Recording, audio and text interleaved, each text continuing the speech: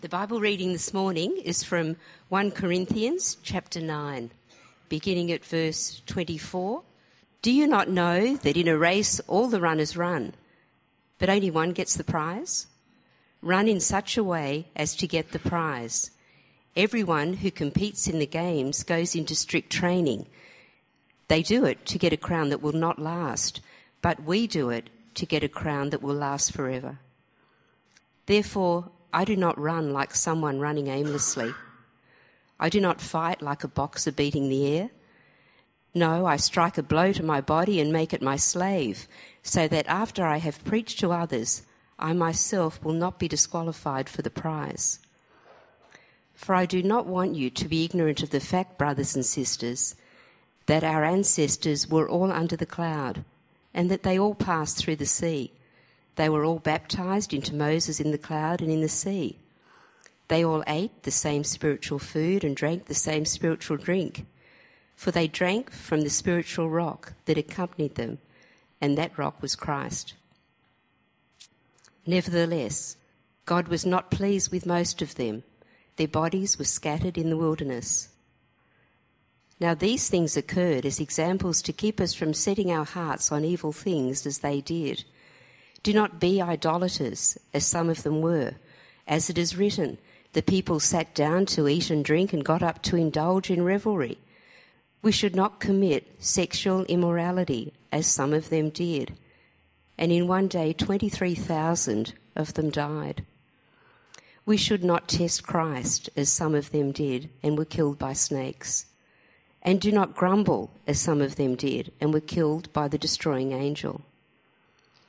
These things happened to them as examples and were written down as warnings for us, on whom the culmination of the ages has come. So, if you think you are standing firm, be careful that you don't fall. No temptation has overtaken you except what is common to mankind. And God is faithful. He will not let you be tempted beyond what you can bear. And when you are tempted, He will also provide a way out so that you can endure it. This is the word of God. I might just start by praying, so would you pray with me? Father, thank you that your word is sharp, like a double-edged sword, and that it is useful for teaching, for rebuking, for correcting, and for training in righteousness. And we ask that you would be doing that this morning. Amen. When I was 9 years old, September 2000, I'm sure many of you will remember this, the Sydney Olympics were happening. And there were very fond memories I have of the Sydney Olympics. I was, like I said, 9, and I got to attend some of the events. Some of you might not have even been born yet, but you should be at Toasties, so what are you doing in here? But I think you guys would remember Kathy Freeman winning the gold medal. You remember Ian Thorpe winning all of those gold medals and seeing him wear them all at once. That was a warming scene. There is one thing that I remember very well, which was not a pleasant memory. I don't know if you remember this, but Jane Savelle, she was the race walker do you remember this? In the 20-kilometer race walk that she was in, she was 200 meters from the finishing line, and she was several hundred meters ahead of her competitors. She was the Aussie. She was going to take the gold. It was going to happen. And then this, if it comes up on the screen, which hopefully it will, but it doesn't look like it will. Oh, that's sad. She was disqualified. There we go. 200 meters from the finishing line, she was disqualified. And it was just so gut-wrenching. It was her third penalty that she got because she was lifting her leg, or she wasn't using the correct gait as you're meant to do in walking.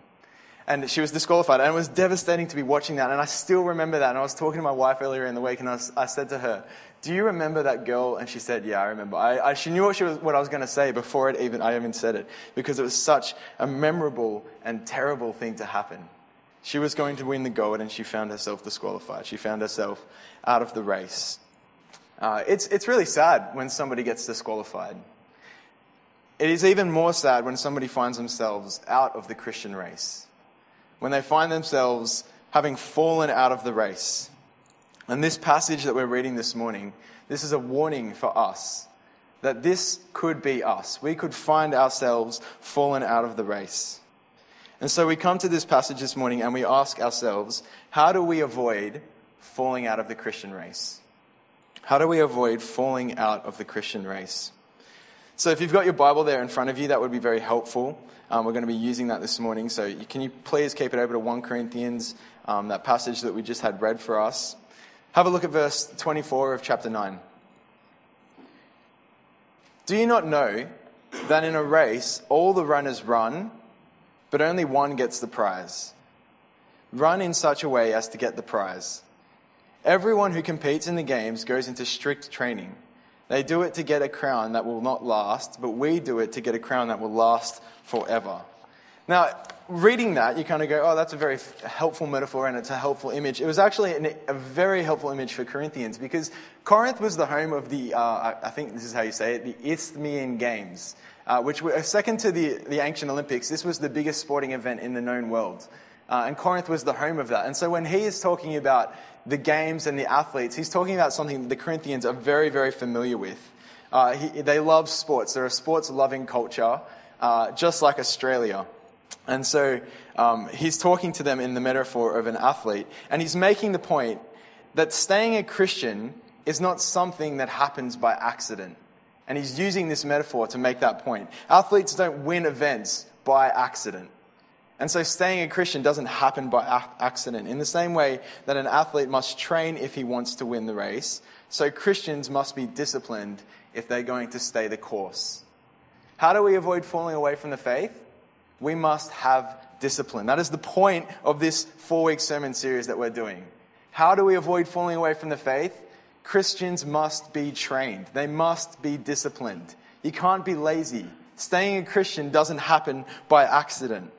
About 100 years ago, there was an author, G.K. Chesterton. He's a very well-known Christian author, kind of like a C.S. Lewis, but of the generation beforehand. In 1910, he wrote a book called What's Wrong with the World? And in that book, there was this line. He said, "The Christian ideal has not been tried and found wanting. It has been found difficult and left untried." That's very true, I think. It's very, very true. The Christian ideal has not been tried and found wanting. It's been found difficult and laid aside. Nobody wants to give it a crack. And I think that's helpful for us to remember because he was writing this in 1910. He was writing this to the generation that was about to go off to the Great War. He was writing this to the generation that was about to endure the Great Depression. This was a tried and tested group of people that he was writing this about. And so if this is true of them, then this is probably true of us as well. It's probably true of your generation, of my generation, of the generation under me. If we have failed to be disciplined in the Christian ideal, then yeah, G.K. Chesterton's words have proved to be true. So Paul is saying that we must be disciplined. We must be like an athlete if we want to stay in the Christian race.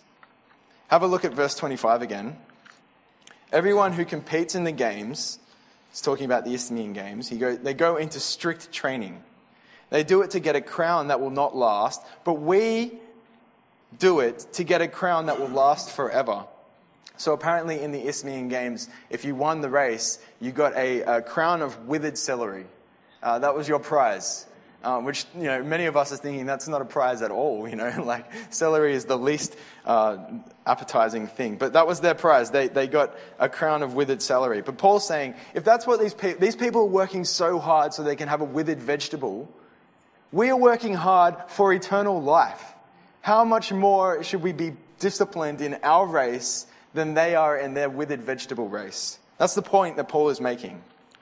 And then Paul goes, I myself have to do this. Have a look at verse 26, 27. Therefore, I do not run like somebody running aimlessly. I do not fight like a boxer beating the air. No, I strike a blow to my body, and I make it my slave, so that after I have preached to others, I myself will not be disqualified for the prize.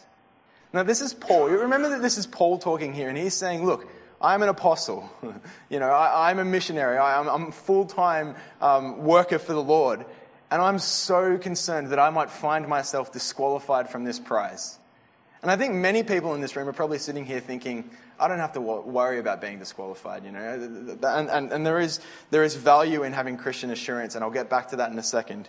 But Paul is saying he doesn't want to be found disqualified. And the way that he avoids that is by pursuing discipline.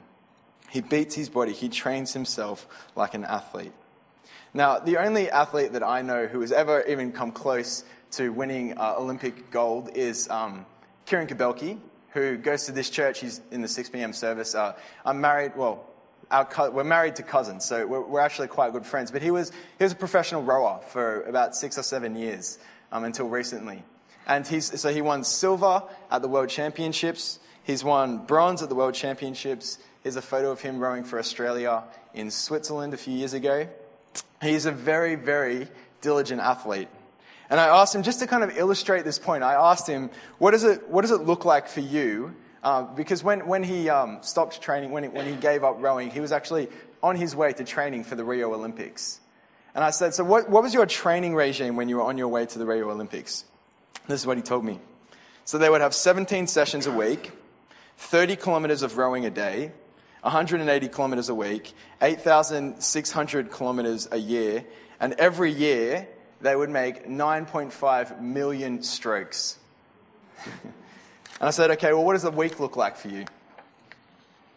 Well, every morning they would wake up at 4:30. They would have their first rowing session where they would row for 20 Ks.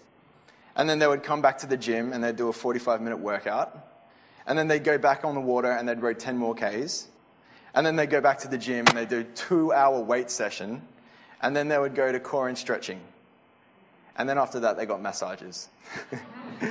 But I think this is a very helpful image, because Paul is trying to say to us here, is your Christian life comparable to that?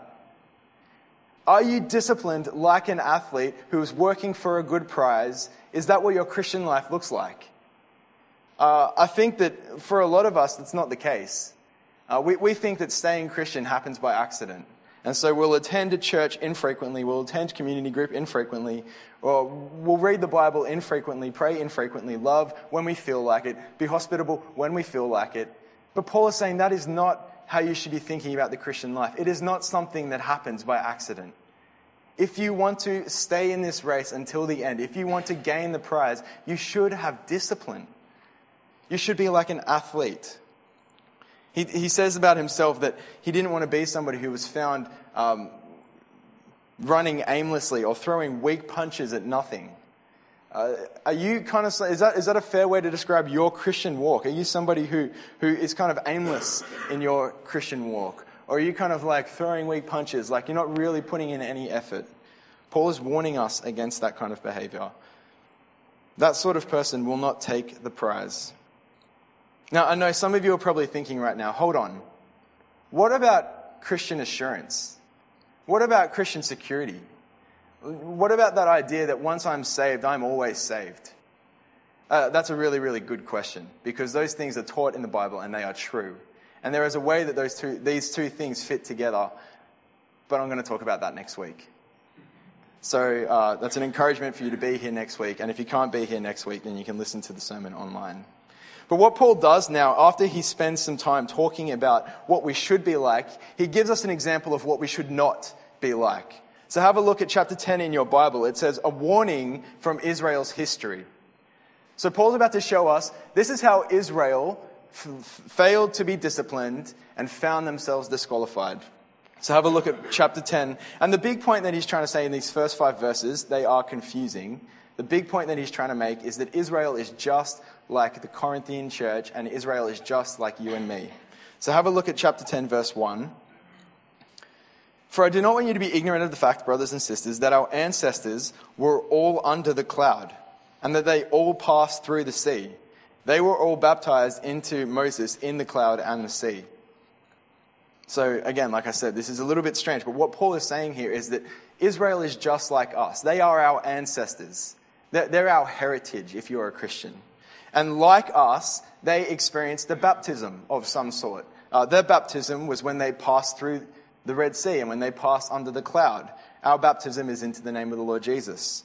And then verse 3, they, like us, also had spiritual food. Now, he's talking about their experience when they're in the desert. And there was manna and there was quail that God provided for them. We, too, have spiritual food, which is the Lord's Sabbath. It's what we just celebrated then. It's feasting on Jesus' body and blood as he's our redemption. Verse 4, they, like us, had spiritual drink as well. Now, the drink that they had when they were in the desert came from a rock that followed them around, that gave them water. We, too, have a spiritual drink, and that drink is Jesus. Remember, Jesus describes himself as the spring of water welling up to eternal life. So Israel and us have had similar experiences. They were baptized, they had spiritual food, they had spiritual drink. They were the people of God. And yet, have a look at verse 5, even though that was the case for them, even though they were just like us, nevertheless, God was not pleased with them. Their bodies were scattered in the wilderness. So even though they were a part of God's people, they were not disciplined and they found themselves disqualified. And so this is the warning for us. And so what Paul does now is he lists some of their sins, some of the things that they did that made them disqualified from the faith. And he's warning us, do not be like Israel. Don't be given to these things like Israel. And so he lists some things that we should be avoiding. Now, have a look at verse 6 and verse 11. Verse 6, firstly, it says, now these things occurred as examples to keep us from setting our hearts on these evil things as they did. And then verse 11, these things happened to them as examples and were written down as warnings for us. He's saying these are warnings for you. Look at their example and do the opposite. And for the next 4 weeks, we're going to be looking at these 4 sins that they did. The next 4 weeks, the sermon series is looking at the same passage of Scripture again and again and again. And we're zooming in on a particular sin that Israel committed to warn you against committing that sin. And so if you have a look at verse 7, idolatry. Verse 8, sexual immorality. That's what I'm talking about today. Verse 9, testing Christ. And then verse 10, do not grumble. So that's what the sermons are about this next 4 weeks. And the reason that we're doing sexual immorality first rather than idolatry is because on Wednesday night, Patricia Wirrakun is coming to speak to us about sexual immorality. She's coming to speak to us about living with sexual integrity. And this is kind of me saying, I really think that you should be at that seminar. I only realized this week, Patricia sent me an email that made me realize how important she is in the world for representing Christian sexuality.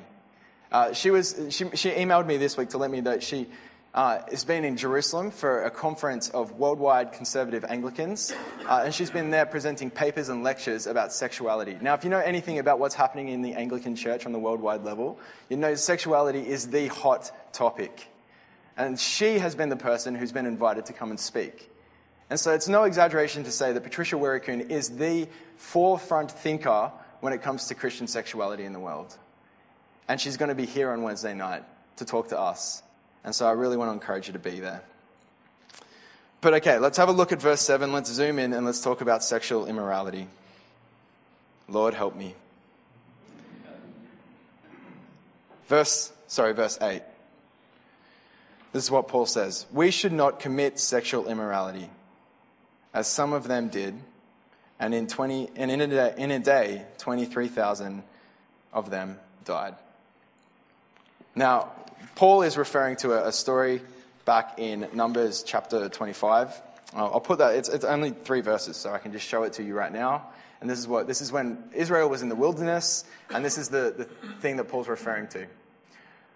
While Israel was staying in Shittim, the men began to indulge in sexual immorality with Moabite women, that's foreign women, who invited them to the sacrifices to their gods. The people ate the sacrificial meal and bowed down before their gods. So Israel yoked themselves to the Baal of Peor, and the Lord's anger burned against them. So that's what Paul's talking about. It's a strange story, sort of. Those Israelite men, they find themselves having sex with Moabite women, and then they follow these Moabite women and go and serve their gods. And Paul is saying, Corinthians, Christians, do not follow the example of the Israelites. So let's break this down. Firstly, what is sexual immorality? Going back to 1 Corinthians chapter 10, Paul uses a special word. He uses a technical word to describe sexual immorality. It's the word in Greek, porneia. Porneia. It's where we get our word pornography from. It's the kind of Greek root word, and it refers to this. I'll give you a definition. It's any form of sexual stimulation outside of a lifelong relationship between a man and a woman who have publicly committed to one another in marriage. So any form of sexual stimulation outside of marriage between a man and a woman, which is lifelong. And so that includes verbal stimulation. So if somebody makes a flirtatious comment to you, that includes visual stimulation. So if somebody wears a revealing shirt, or when they, put photos on the internet or something like that. It refers to physical stimulation. So somebody who, boyfriend and girlfriend who engage with each other sexually before they're married, or it refers to virtual stimulation. It is all those things. Porneia is a catch-all kind of phrase. It's kind of like the word sport. It doesn't refer to any one sport in particular. It refers to all sexual activity outside of marriage between a man and a woman. So that's what porneia is. That's what sexual immorality is. And I recognize that when I kind of give you that definition, and Paul says that we should not be given to sexual immorality, a lot of people in our society will balk at that, and they'll say, that's ridiculous. Like the bit about the man and the woman. Our society has rejected that concept, that sexuality should be between a man and a woman. Our society has also rejected the idea that sexual activity should be in a lifelong marriage between a man and a woman.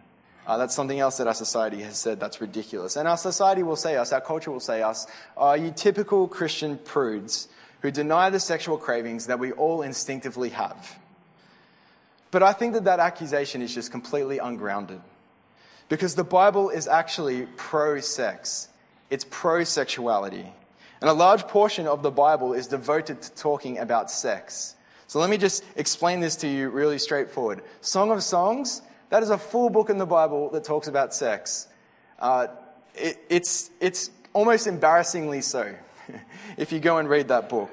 If you think that my discussion and my frankness in talking about this is over the top, then I would encourage you to open up Song of Songs and realize that I'm actually being quite tame. Proverbs 5-7 is mostly about sexual temptation. We'll come back to that in a few minutes. Jesus' Sermon on the Mount, his most famous and probably his most important teaching, he addresses sexuality explicitly and in detail. In Paul's letter to the Corinthians, which we're reading right now, sexuality is one of the huge themes of the whole letter. This is one of Paul's longest letters. I think it is Paul's longest letter. 16 chapters. And he spends a lot of his time in this letter talking about sexuality. And that's not to mention the hundreds, if not thousands, of other time that the Bible talks about sexuality. Western society had to go through a sexual revolution in the 60s to be able to talk about sexuality. The Bible has been talking about sexuality for thousands of years, and unashamedly so. This is a part of who we are. Sexuality is a part of who we are, and so it is very important that the Bible talks about it. And the Bible doesn't communicate that sex is ungodly or that it's unclean, even though that might be the message that the church in history has propagated or accidentally taught by its actions. The Bible sees sex as good. Just a reminder that the first command that God ever gave was to be fruitful and increase in number. As Patricia Werrican says, that's not an instruction to eat fruit and do maths. That's God saying, go and have sex. That is his first instruction. Okay, so what does Paul have to say about sexual immorality? Well, firstly, it's worth realizing that the 21st century culture is not uniquely promiscuous. Cultures have been promiscuous since the dawn of time, and Corinth is an incredible example of that. Incredible is probably not the right word. It's an infamous example of promiscuity. There was actually a phrase coined in the first century to Corinthianize someone, which means to school them in sexual immorality. The Corinthians were known for their sexual immorality. They had temples devoted to prostitutes. They were a seaport, and so all of those kinds of ideas that you have about a seaport and the kind of promiscuous things that sea officers do, that was true of what was happening in Corinth.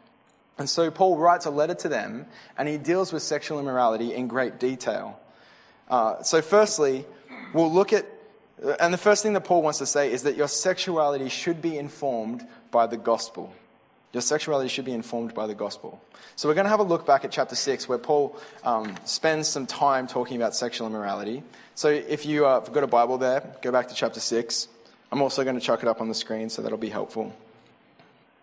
So in chapter 6, Paul he's listed a bunch of different lifestyles that will prevent somebody from entering the kingdom of God. He's made a list of those things. And first and foremost was sexual immorality. And then after he says that, he says this: that is what some of you were, but you were washed. You were sanctified. You were justified in the name of the Lord Jesus Christ and by the Spirit of our God. Paul wants sexuality to be informed by the gospel. It's a very kind of clear message. He's saying that Jesus has washed away your sins, so you don't need to live in that sexual immorality anymore. He's saying, why are you lumping on the sin that Jesus has already washed away? Let me give you a quick analogy, and I know that some of you will see this before. But when Jesus died for us on the cross, let me just mark my page first. When Jesus died, this was us before Jesus. Our sin was on us. Sexual immorality was a part of who we are. And then when Jesus died for us on the cross, he took his perfection and he tainted it with our sinfulness, and he endured the wrath of God so that we could be without our sinfulness. And so Paul is saying here, if that is the case, then why are you just chucking that sinfulness back on yourselves? Why are you living as if sexual immorality is a part of who you are when it is not a part of who you are anymore?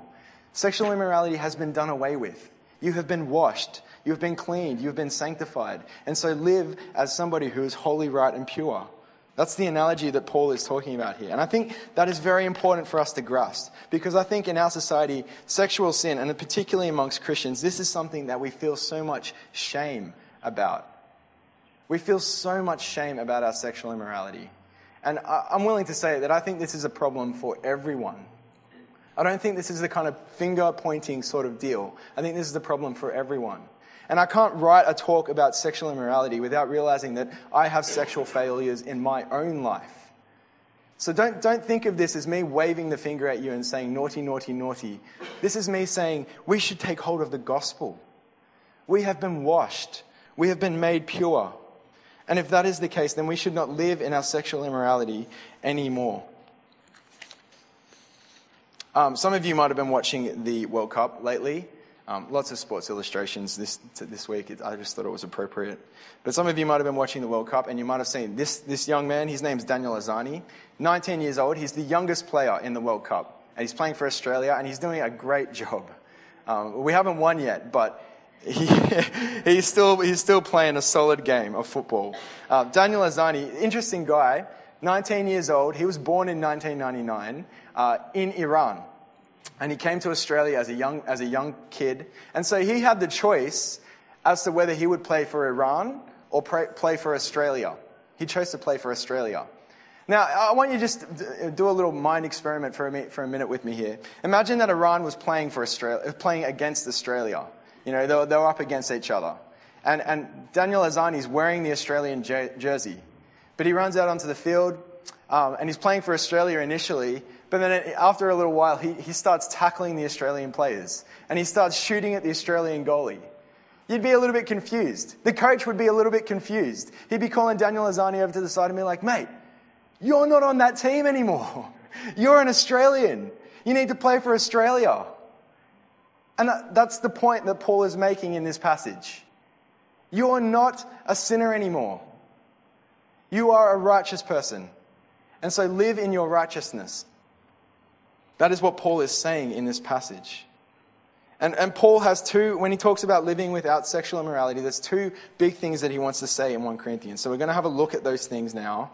And I think it's really insightful that when you read what Paul says about sexual immorality in 1 Corinthians, and then when you compare it with the Proverbs, Paul definitely had his scroll open to Proverbs when he was writing 1 Corinthians, because he says very, very similar things there. So we're going to have a look at both of them this morning. The first thing that Paul says is that we should flee from sexual immorality. 1 Corinthians 6:18, flee from sexual immorality. He says run from sexual immorality. Escape from it. Just bolt. Get away from those sexual stimulations, those temptations, the visual, the verbal, the physical. Get away from those things. Far from the age-old youth group question of how far can I go? Paul says, no, you're asking the wrong question. When sexual immorality presents itself, you run the other way. You don't see how close you can get to it. It's not like that game that kids play at the beach where they try to run to the shore without getting wet. That is not how we should think of ourselves with sexual immorality. Proverbs says something very similar. The first 9 chapters of Proverbs is a father speaking to a son and encouraging the son to pursue wisdom. And one of the things that he says is avoid the adulterous women and the adulterous woman. This is what he says. He kind of imagines the young man kind of loitering outside of a promiscuous woman's house, just kind of standing around, not going in, just kind of toying with the idea. And this is what the father says. Can a man scoop fire into his lap without his clothes being burned? Can a man walk on hot coals without his feet being scorched? The answer is obviously no, you idiot. You cannot do those things. And so don't think that you can. This is it's actually really kind of, you think of the rhetoric here. He's actually saying, don't be an idiot. Don't be foolish. You have to run the other way from sexual immorality. You can't flirt with it. You have to get out of there. Remember, sexual immorality, like I said, it is any form of sexual stimulation outside of a marriage between a man and a woman. So verbal, visual, physical, virtual, any form. So what does this mean for us? Well, it means don't go to that cafe that you know has the attractive barista, whether it is a male or a female. You shouldn't be doing that. You have to run the other way. You're scooping fire onto your lap with that sort of stuff. Don't meet one-on-one with that flirtatious colleague of yours. Don't go away for the weekend with your boyfriend or your girlfriend, just the two of you. That's not running the other way.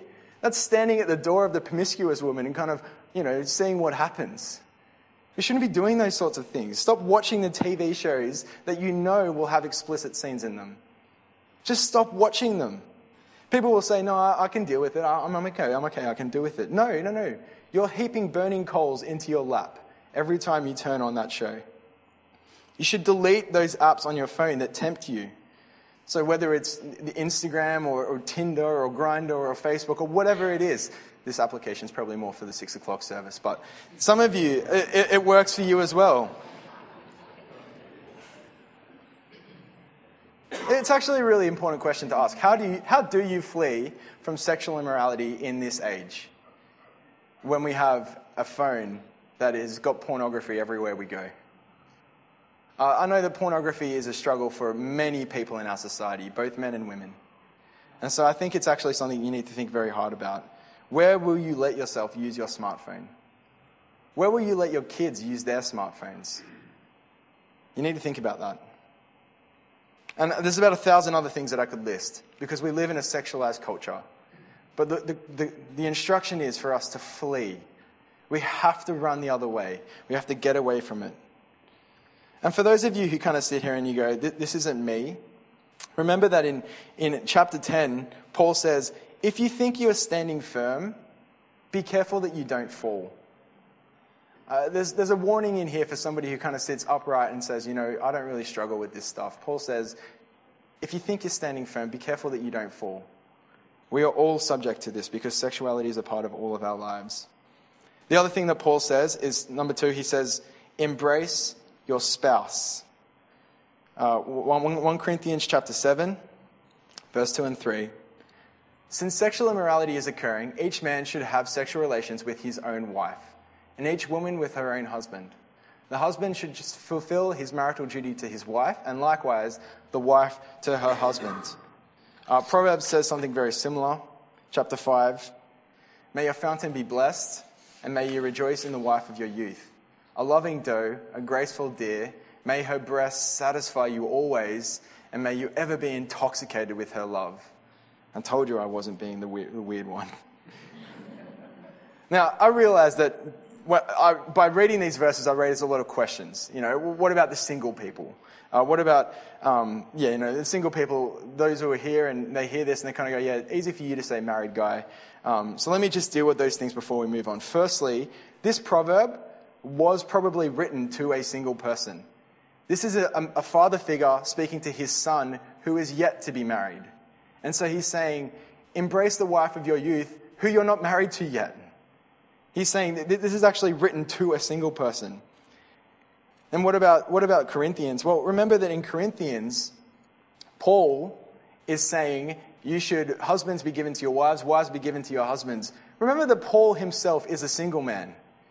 He's a single man. And then right after he says that, he's going to instruct the church in Corinth that it's actually better to be single. Have a look at the verse just after the one we just read. I say this as a concession, not as a command. I wish that all of you were as I am, single. But each of you has his own gift from God. One has this gift and another has that.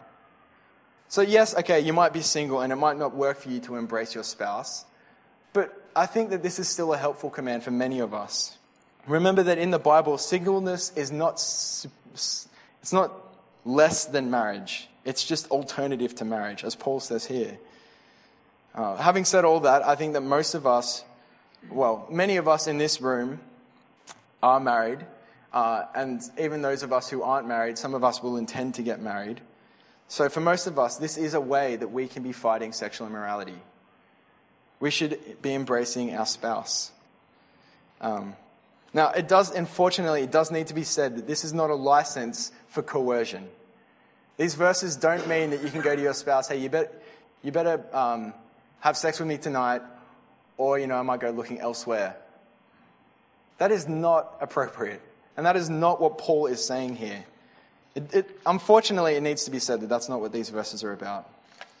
What these verses are about is that we should, husband and wife, be helping each other with this. We should be helping each other with our sexual sin and our sexuality. We should be talking about sexuality with our spouses, which I know is hard. And that's why you need to make a discipline of it. Remember, this whole passage is in the context of discipline. So you should make a discipline of this. All right, let me just wrap up.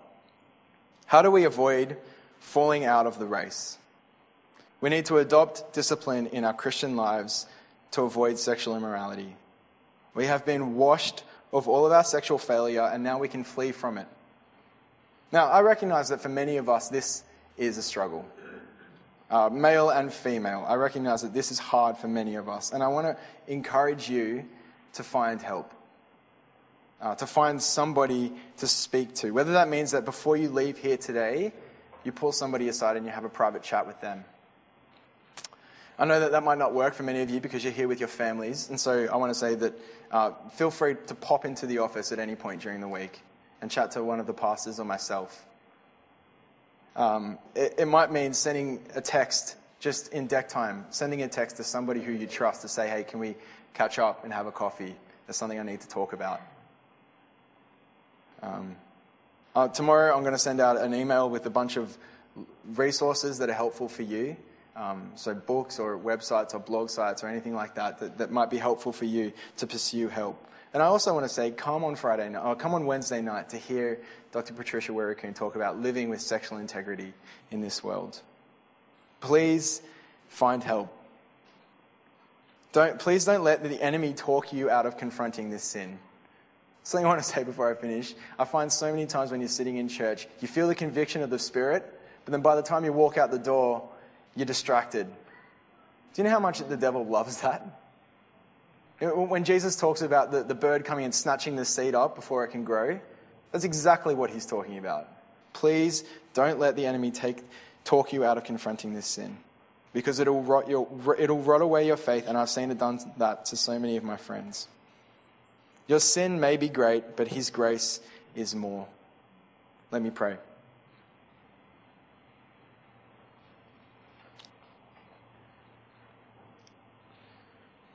Loving Father, we're so thankful that you have given us purity, that our sins have been washed away by the work of Jesus, and now we can live in righteousness.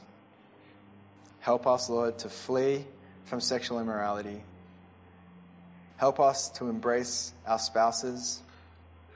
Help us to be disciplined in our Christian pursuits. Amen.